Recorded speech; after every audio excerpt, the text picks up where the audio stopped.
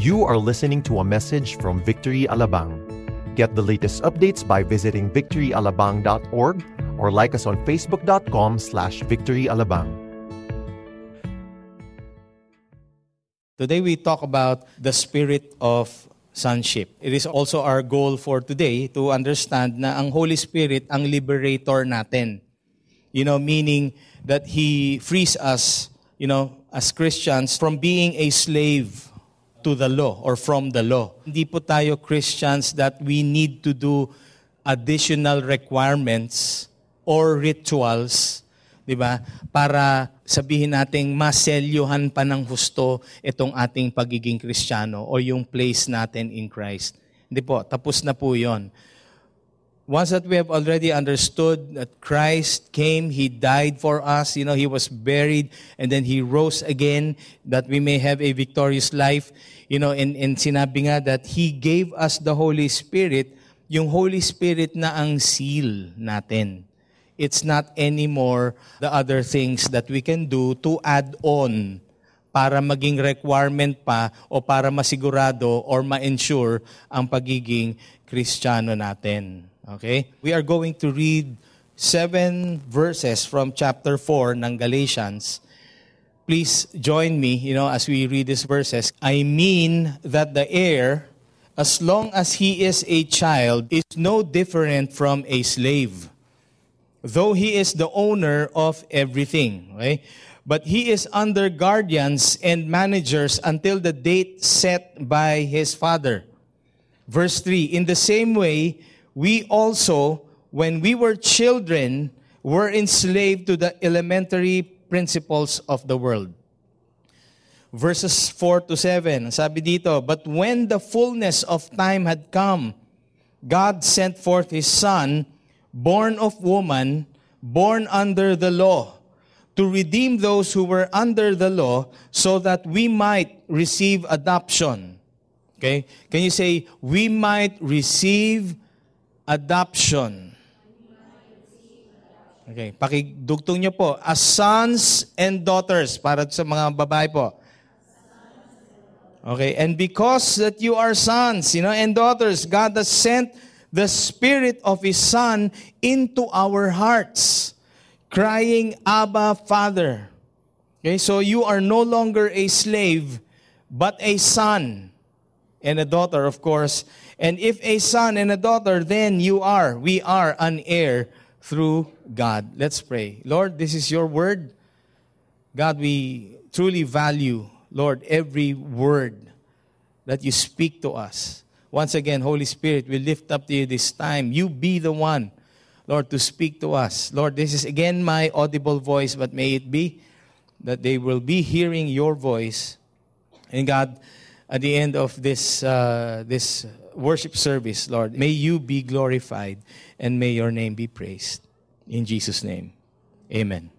Minsan po sa pag-uusap namin, as a family, and pag nag-observe po kami ng ibang mga families, we have same conversations and saying na, how does it feel kaya to be part of a certain family? Minsan pag nakakapanood tayo, TV, movies, I don't know, when we follow certain personalities, fina-follow din natin kung saan ba silang galing pamilya, at nasasabi natin na magpa-adapt kaya ako sa kanila. Paano kaya yung pakiramdam na itong mga magulang na ito, itong mga parents na ito, paano kaya ang pakiramdam na kami yung magiging anak? How does it feel to have them as a dad or a mom? Of course, hindi naman natin gugustuhin na talaga magpa-adapt tayo. Pero when we talk about adoption, it really is a long process. Sabi nga ni attorney dito, mahabang proseso po yan. At hindi yung basta-bastang papasok lang ako sa bahay mo at can you already consider me as an adopted son or a daughter? Pwede naman, papapasukin lang kita, pero may legalities. Okay? At itong prosesong ito ay napakahaba and marami pong mga considerations na gagawin. Okay, titignan nga daw doon kung meron tayong financial capacity to adopt someone. Titignan kung yung mental capacity, di ba? If you are fit, psychologically, mentally fit to adopt, Okay, mahigpit po ang ano natin. Siyempre, dahil biro mo, itong batang ito, walang kamuwang-muwang, kukunin mo, yung pala, hindi tayo financially or mentally fit.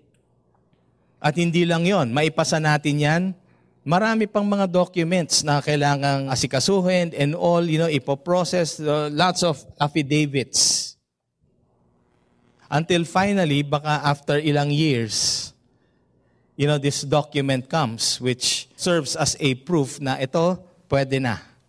You can now adopt this certain child or yung mga certain people. Dito po sa scripture na binasa natin, si Paul tells us, gumagamit siya ng illustration on adoption and he tells us yung ating bagong position in Christ. Kumbaga, as unbelievers, we were part of the unbeliever family. Sa isang unbeliever na family, of course, hindi mo alam there are certain things that God has been speaking, to us. He's been instructing us, ito yung mga dapat gawin. Pero as unbelievers, in the unbelieving family, ito yung kalakaran. Marami tayong mga bagay na nagagawa na mga kasalanan pala. Marami tayong mga nasasabi, minsan naiisip, yung nasa puso natin. All because that we were unbelievers before. But sabi ni Paul, now, in our new position in Christ, iba na rin yung dapat kung paano tayo mag-isip. Iba yung mindset natin, iba yung pakikitungo natin sa ibang tao, sa kapwa Kristiyano. Or may I correct myself, hindi naman necessarily sa kapwa Kristiyano lang, but even towards the unbelievers as well, para maisama natin ito sa ganitong pamilyang ito. He was contrasting what we were, after faith has come. Nung pagkatapos po nating tanggapin ang Panginoon, yun ang sinasabi niya dito sa Galatians 3:25. But now that faith has come, but now that we have received Christ as Lord and Savior, we are no longer under a guardian. Mamaya sabihin din natin po, i-explain natin kung ano yung guardian na yun. We are no longer under someone who has been dictating upon us na do this, do that, good things. We are no longer under a guardian. Galatians 3:23, sabi niya, before faith came, we were held captive under the law, imprisoned until the coming faith would be revealed. Now, under the law, we were in a state of bondage, of immaturity, but under the gospel, our status is that of sons. Galatians 3:26, for in Christ Jesus, we are all sons of God through faith. Okay? And we are also heirs. Verse 29, and if you are Christ, then you are Abraham's offspring, heirs according to promise. Okay, mga heir pala tayo. We're no longer slaves, we are now sons, and we are also heirs. Paul is talking about yung culture nila. Again, there is also another illustration that he is using. During their time, during his day, ine-explain niya itong scripture na ito by means of using, alam niyo po yung bar mitzvah. Narinig niyo na ba ho yun? The transition of a child to manhood. Okay, usually ito ay yung isang bata, whether a boy or a girl, aged 1 to 12. Pagdating po ng 13 years old, itatransition na sila into teenhood or manhood. At 13, okay, considered na daw silang adults. Right? When you are below 13 years old, everything is controlled. Merong mga slaves yung mga families na ito, and through the slaves, kung ano yung utos na sinasabi ng tatay, okay, sinasabi niya, okay, pakisabi mo dito sa anak kong ito yung mga dapat niyang gawin. Ito yung mga rules ko dito, ha? Ito yung mga hindi niya dapat gawin, things to do, things not to do. Pagdating nga nung time that a boy or a girl turns 13, magkakaroon na ngayon siya ng all the rights and obligations of a Jewish adult. According to Jewish law, when Jewish boys become 13 years old, they already become accountable for their actions. Batang-bata, no? 13. Pero alam po natin sa panahon natin ngayon, 18 years old. Pag 18 years old ka na, ayan, you can already, hindi naman yung lahat pwede mong gawin, because siyempre, kultura pa ng Pilipino. 18 years old, pwede ka na mag-drive. 18 years old, okay, siguro, you're on your own, with certain rules pa rin as Filipinos, but you are freed already from whatever that we were dictating upon you when you were below 18, Pinag-uusapan ko naman yung today, as in our own culture. Pero hindi naman natin sinasabi as Christians, pag 18 ka na, pwede ka nang uminom. Walang ganon. Kaya ibang usapan yan, parenting na ito. So in short, that time, if you are below 13, whatever a father tells them to do through the slaves, they will have to do it. Pero pag dumating na siya ng age of accountability, the son is moved from being a minor to being a full-grown son. In the same way, nung tayo din, before we put our faith in Christ, we were also slaves. Tayo mismo, we were slaves to what? Slaves to sin. Okay? We were slaves to sin and to death. Pero when we trusted Christ as our Lord and Savior, we became part of God's family. Wala na itong klaseng buhay na ito. Hindi na ito yung status natin. We are already in Christ. Acknowledging Him as the one who saved us. Acknowledging Him as the one who will lead us. Hindi ko po nabanggit kanina, part nung tradition sa bar mitzvah, merong certain type of clothing po yung mga bata. Children below 13 years old, this is what you will wear. Pero pagdating ng 13 years old, when they will be doing this, tatanggalin na po yung clothes na yon ng kanyang pagkabata, and then they will be clothing this boy, this teen, this young man into clothes na daw ng adulthood. In relation to us at this time, okay, we were wearing a different kind of clothing before as unbelievers, hindi Kristiyano, but now that we are in Christ, we are clothed with Him. And the Holy Spirit, came to live with us or inside of us. So John 1:12, but to all who did receive Him, who believed in His name, He gave the right to become children of God. We'll be talking about us being adopted into the family of God. Kanina, nung ini-example ko about the legal process of adoption, ang dami pang kailangan daanan at malaking amount ng money ang kailangan ilabas.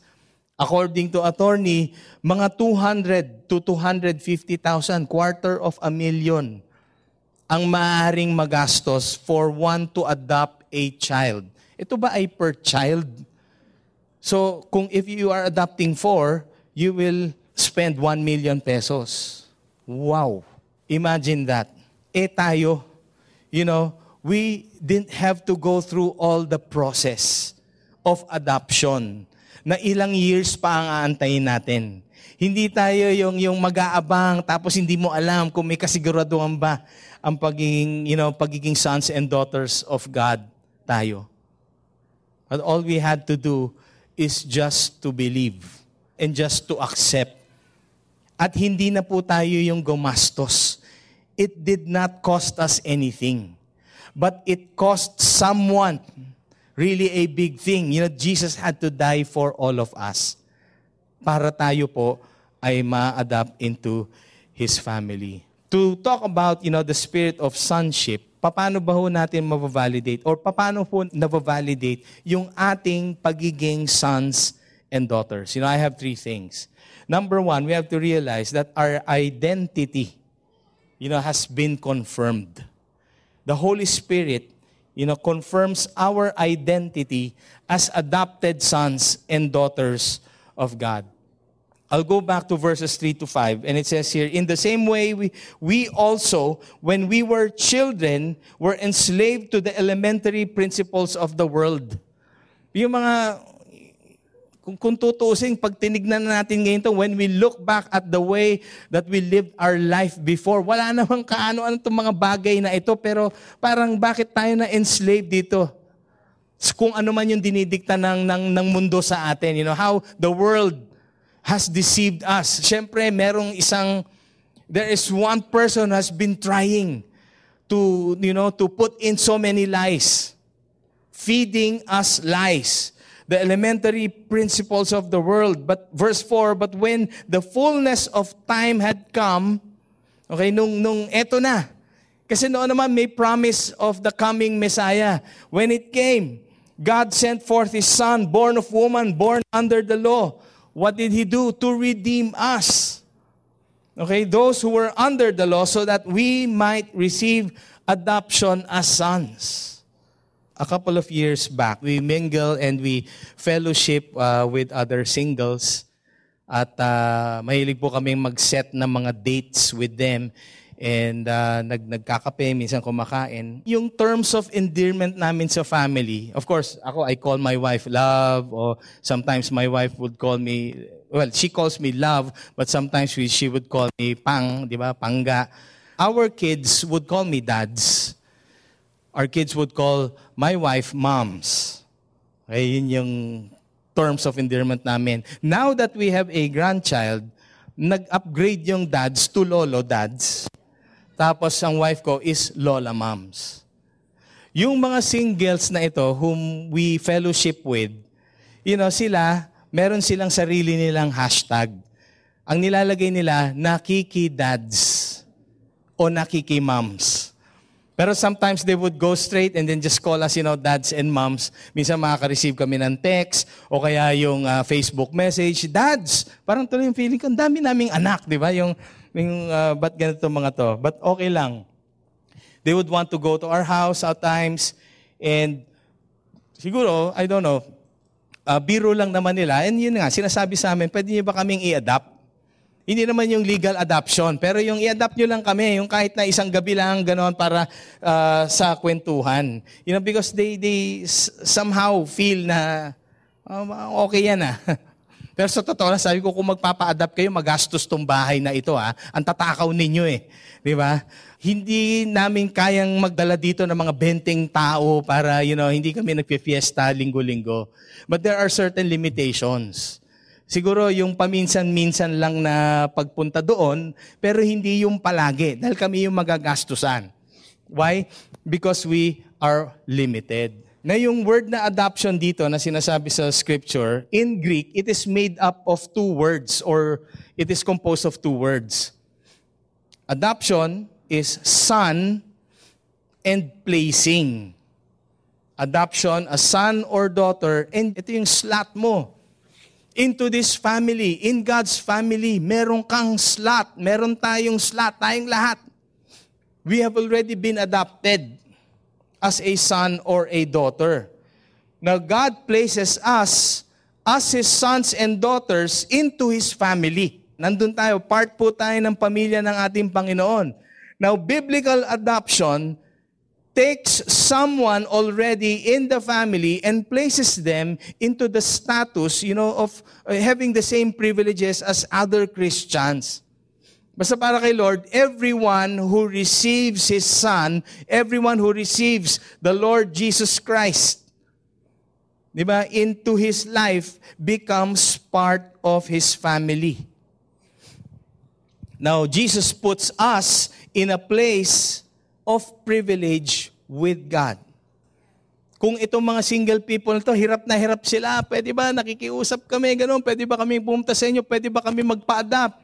Minsan tinatanggihan na namin, pero si Lord hindi. Walang ganon. Kami may limitation, si Lord wala. He just asks us, will you receive my Son, Jesus Christ, into your life?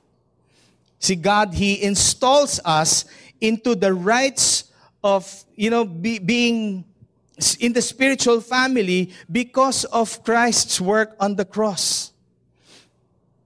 Yun lang yun. Parang yun lang yung requirement. Wala na tayong ibang gagawin. Wala na. Dito sa verse 4, during that time, sinabi, when the fullness of time had come, the people then probably were already thinking, when is this going to happen? Naiinip na kami. O sino ba itong sinasabing Messiah na ito na dadating? But God's timing was perfect. He sent Jesus to earth, to die for our sins. At itong presence ng Holy Spirit sa buhay po natin, it gives evidence of our sonship that Christ's redemption has brought about. Yung presence ng Holy Spirit ang selyo na. Yung Holy Spirit that is in us. Pero syempre, before we further move on, ina-acknowledge ba natin that the Holy Spirit is in us? How can the Holy Spirit be with us kung hindi pa natin tinatanggap ang Panginoong Jesus? So ganun lang po yun. That seal that the Holy Spirit is in us. No more documents. Wala nang mga affidavit.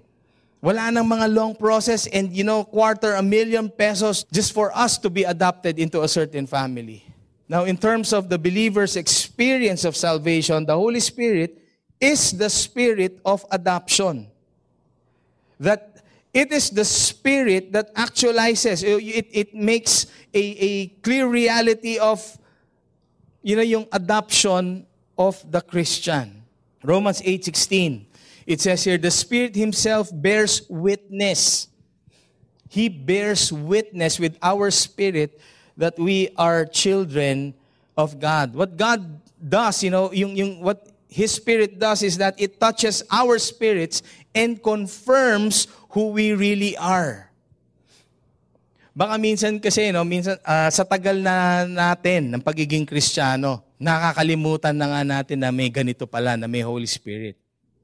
And the reason why we have entitled this series to Make Room, maybe it's also a reminder for us to make room for the Holy Spirit, even to remind us that indeed we are part of God's family. If God's Spirit touches our spirit to confirm who we really are, then we will know who He is and we know who we are. God is our Father and we are His children. The Holy Spirit is the one working in us so we can call God as our Father. Iba rin po, siguro minsan, siguro magdiderail lang ako ng sandali. When I just realized, it's just so hard to see your parent na mismo, I'm talking to the parents here, especially to the fathers, kung hindi natin naintindihan yung concept of having our Heavenly Father, then it will be so hard for us to impart it to our children. Kung ikaw nga parang pag sinabi sa atin ng anak natin, kung ikaw nga hindi mo maintindihan, gulong-gulo ka dyan paano maintindihan ng mga bata yon? So it should be, as we are raising up our family, teka lang, tayo ba, secured tayo, alam natin kung ano yung posisyon natin sa Panginoon. Baka sometimes, as parents, we just say for the sake of, Kristiyano naman tayo baka okay na yun. Hindi okay yun. We need to understand our identity in Christ. The second point talks about intimacy. That the Holy Spirit verifies our intimacy with God the Father. Verse 6 tells us that, and because you are sons, God has sent the Spirit of His Son into our hearts, crying, Abba, Father. Yung statement na because you are sons, it confirms na lahat po tayo ay anak ng Panginoon. If we are going to read this really carefully, and this is the word that speaks to us, ito ina-address sa atin, because you are sons, because you are daughters. Confirmed na po. Oo, ito yung para sa atin, ito confirmed. We are indeed accepted into the family of God.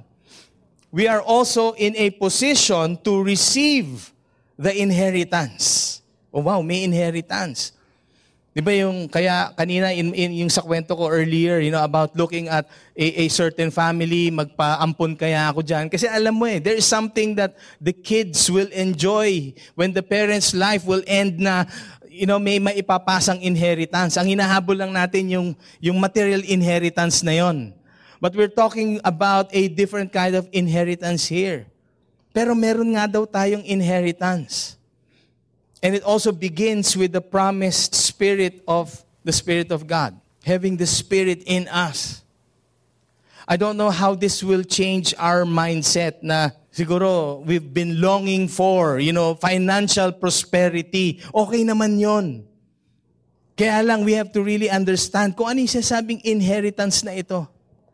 And the specific activity of the Holy Spirit, once it is sent into the believer's hearts, is that it will tell us that you are part of a loving family. We were longing probably for this kind of a relationship in our own homes. Wala tayong experience na yun. Wala tayong concept of a loving father or a loving earthly mother. Pero ito, sinasabi sa atin ng Spirit, ng Holy Spirit, you are part of a loving family. And you can cry out addressing God as Abba Father. Yung Abba Father, in fact, si Jesus mismo, this is how he prayed at certain times. Mark 14:36. Jesus said, Abba Father. He was declaring these words, Abba Father, all things are possible for you. He was praying in the garden. He was about to be crucified at this time, and he was praying, Abba Father, remove this cup from me, yet not what I will, but what you will. It is the indwelling Spirit, sa atin who teaches and enables us bilang mga Kristiyano to pray using the term by which Jesus also addressed God. We call Him Abba Father. It is the Holy Spirit who imparts, the assurance of sonship and enables us bilang mga Kristiyano to call God our Father. So Romans 8:15, it says here, for you did not receive the spirit of slavery to fall back into fear, but you have received the spirit of adoption as sons, by whom we cry, Abba, Father. Yung Abba is the Aramaic word for father. Okay? And may mga scholars na nagsabi na yung Abba is not just another childish word. Di ba pagka yung mga bata, dad, di ba yung mga terms na ginagamit. But this is something more than that. It is a term of respect. Kaya, if I may say this, hindi natin pwedeng loko-lokohin yung pagsasabi lang tayo, Abba, Abba, Abba. But Abba Father, is a term of respect. It has a sense of reverence and also of closeness. I mentioned earlier in the 9 a.m., pag yung sense of closeness, sabi ko nga, tawag sa amin, dads and moms na ng karamihan, when someone outside of our family calls us dads and moms, ibig sabihin there's that certain kind of closeness. Siyempre nakaka-overwhelm din when people call us dads and moms. It means that, they trust us. Talaga ang tingin siguro sa amin ay tatay at nanay. But Abba Father is the most intimate expressions in the Bible. A term of endearment, ika nga, which really means Daddy Father. Pag sinabi mong Abba Father, ibang klase yun. Ibang klase yun. The usage speaks of the love, reliance, and intimacy of a child to a father. Kanina po pinakita tayong real life video at itong scholar na ito, she gave her short testimony of ano ba yung buhay niya before coming to Christ. Hindi naman yung before being a real life scholar. Of course, yung real life natin na programa ay isang avenue lang naman yan. But truth is, hindi naman yung, of course, yung pag-aaral, pero more than that, it's really allowing these scholars to know who God is. Ano yung kayang gawin ng mga magulang niya that will sustain them. And in fact, doon niya na-realize, sabi niya, wow, grabe, faithful si Lord. God is really good, that she was allowed to go through schooling, and then now, di ba, pag graduate ka na, she can already provide for her family. Siya lang naman din ay isang avenue. She's being used as an instrument. And it's never about her, but this is really the faithfulness and the goodness of God. God promises all of us, bilang mga anak niya, sabi niya, I will be a father to you, and you shall be sons and daughters to me. And because of the great love that the Father has lavished upon us, it is really a privilege. Hindi siya right, but it's an honor. It's a privilege for us to be called children of God. So now we can call or we can cry out to Him, Abba, Father. I don't know about you, kung ano po yung mga naiisip natin ngayon, but just to realize this. If you have not experienced the love of an earthly father, we better realize na iba tong ginagawa ng Panginoon sa atin ngayon. There's just some form of bitterness na lang na namuo dahil, we were not able to experience this from earthly relationships. Just let me tell you this, that through God's Spirit, He's speaking to us and He's telling to us even right now. I believe the Lord is telling you right now, now you are secured in Him. Yung identity natin lahat bilang mga anak niya, sigurado po yun. And He tells us that we can all be intimate with Him. Thirdly, it talks about inheritance. The Holy Spirit is the one that assures our inheritance through God. At yung last verse 7, sabi dito, so you are no longer a slave. No longer a slave. No longer yung gawin mo to, gawin mo yan. No longer bound by the things, the rules, whatever, instructions. You're just bound by this. Hindi ka pwedeng lumabas dito. Pero sinasabi sa atin, you are no longer that. You're no longer a slave. But we are a son, a daughter. And if a son or a daughter, then we are heirs. Meron tayong inheritance through God. Romans 8:17 tells us, and if children, then heirs, heirs of God and fellow heirs with Christ. Fellow heir tayo with Christ, provided that we suffer with Him in order that we may also be glorified with Him. Huwag po tayo matakot doon sa part that we may suffer with Him. Because we will also be glorified with Him. I guess all the patterns and the things of the world, lahat naman ito mga bagay na ito, whether hardships or I don't know how to call them, but these are just temporary things. If we suffer for a while. But if Christ is glorified, we are also glorified with Him. I guess that is something that is really for us to be excited about.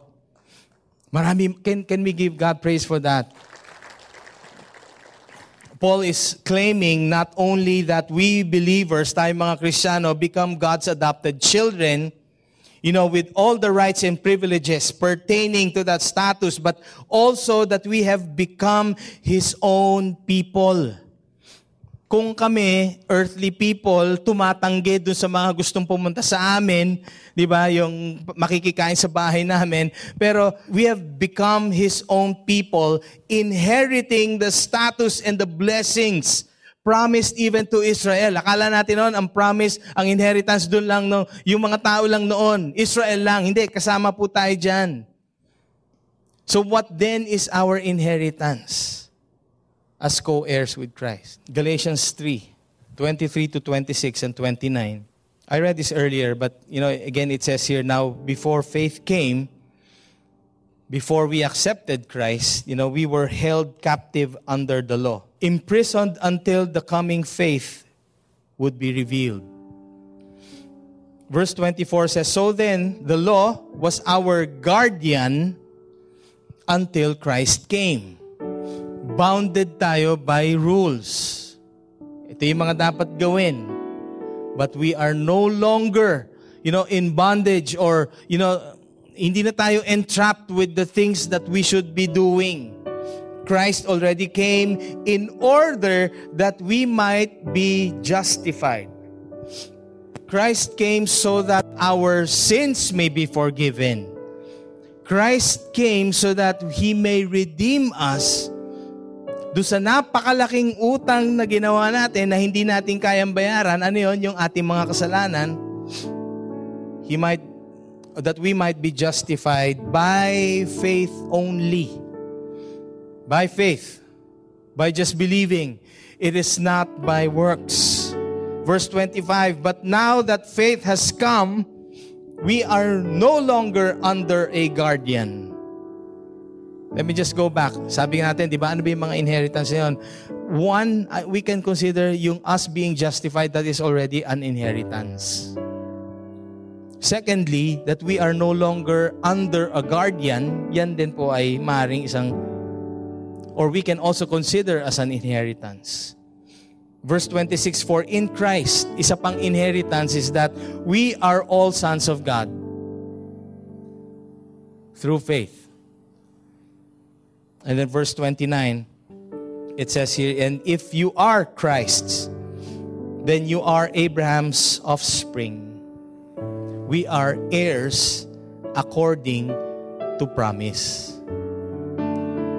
Yung mga legally adopted children of whom probably nag-aabang o nag-aantay pag namatay itong mga adoptive parents namin, kunyari, baka naman may ginawang last will and testament yan. May kasulatan. Ito makukuha ko. Wala tayong ganon dito. The mere fact that we know our place is secure, that we are part of God's family. Alam natin that at any time we can just cry out to God, Abba, Father. Dati, we were doing our own way, getting, what we need and what we want through our own diskarte. Dumidiskarte lang tayo. Maaari makuha natin itong mga bagay na ito, pero pansamantala lang yon, sandali lang yon. It is only temporary. Probably we will just renew every good work that we will be doing, tapos sabihin natin, akala natin, nagpipray talaga tayo sa isang totoong Panginoon. Yung pala, iba yung napapagprayan na natin. Nagpipray tayo sa sarili natin because we're pointing to ourselves as our own gods. Pero now that we know that God is our Father, whom we call Abba Father, we ask God and just pray for whatever. Kaya natin po nagagawa yon is because we are no longer slaves. We are sons and daughters, at tayo po, we have an inheritance. I don't know what is going on in your minds at this time.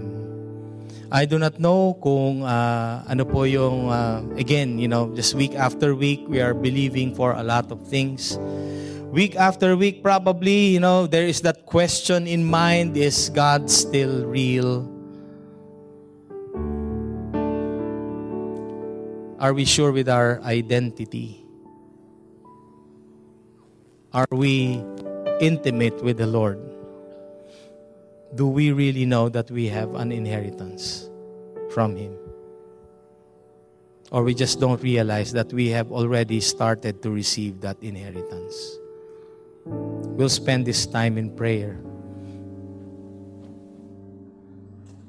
I believe that the Holy Spirit is He's once again just speaking to you at this time. Take these few moments, just silence ourselves. Again, hear from Him. What is He speaking to you right now?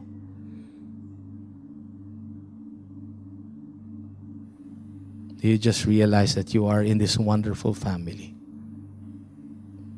Do you just realize that our identity is secure? Do you just realize that God desires that certain closeness with us? You just realize that God is pleased. Just at every time that we would turn to Him, crying out to Him, Abba, Father. Lord, thank you. Thank you for putting a seal, Lord, in our lives. by sending your Holy Spirit, considering us as your sons and daughters. Kahit na minsan, Lord God, na even if we feel, Lord, na we are unworthy of being called as one. But you are just so loving. You are just so forgiving. You, Lord, you overlook every offense or every sin that we have done. This is the kind of family, God, that we have been longing for. Help us and cause us to realize that more than any other human being can provide, Lord, you have already given. Na ang minsan hindi na namin kailangang hingin. But you just give. You just provide.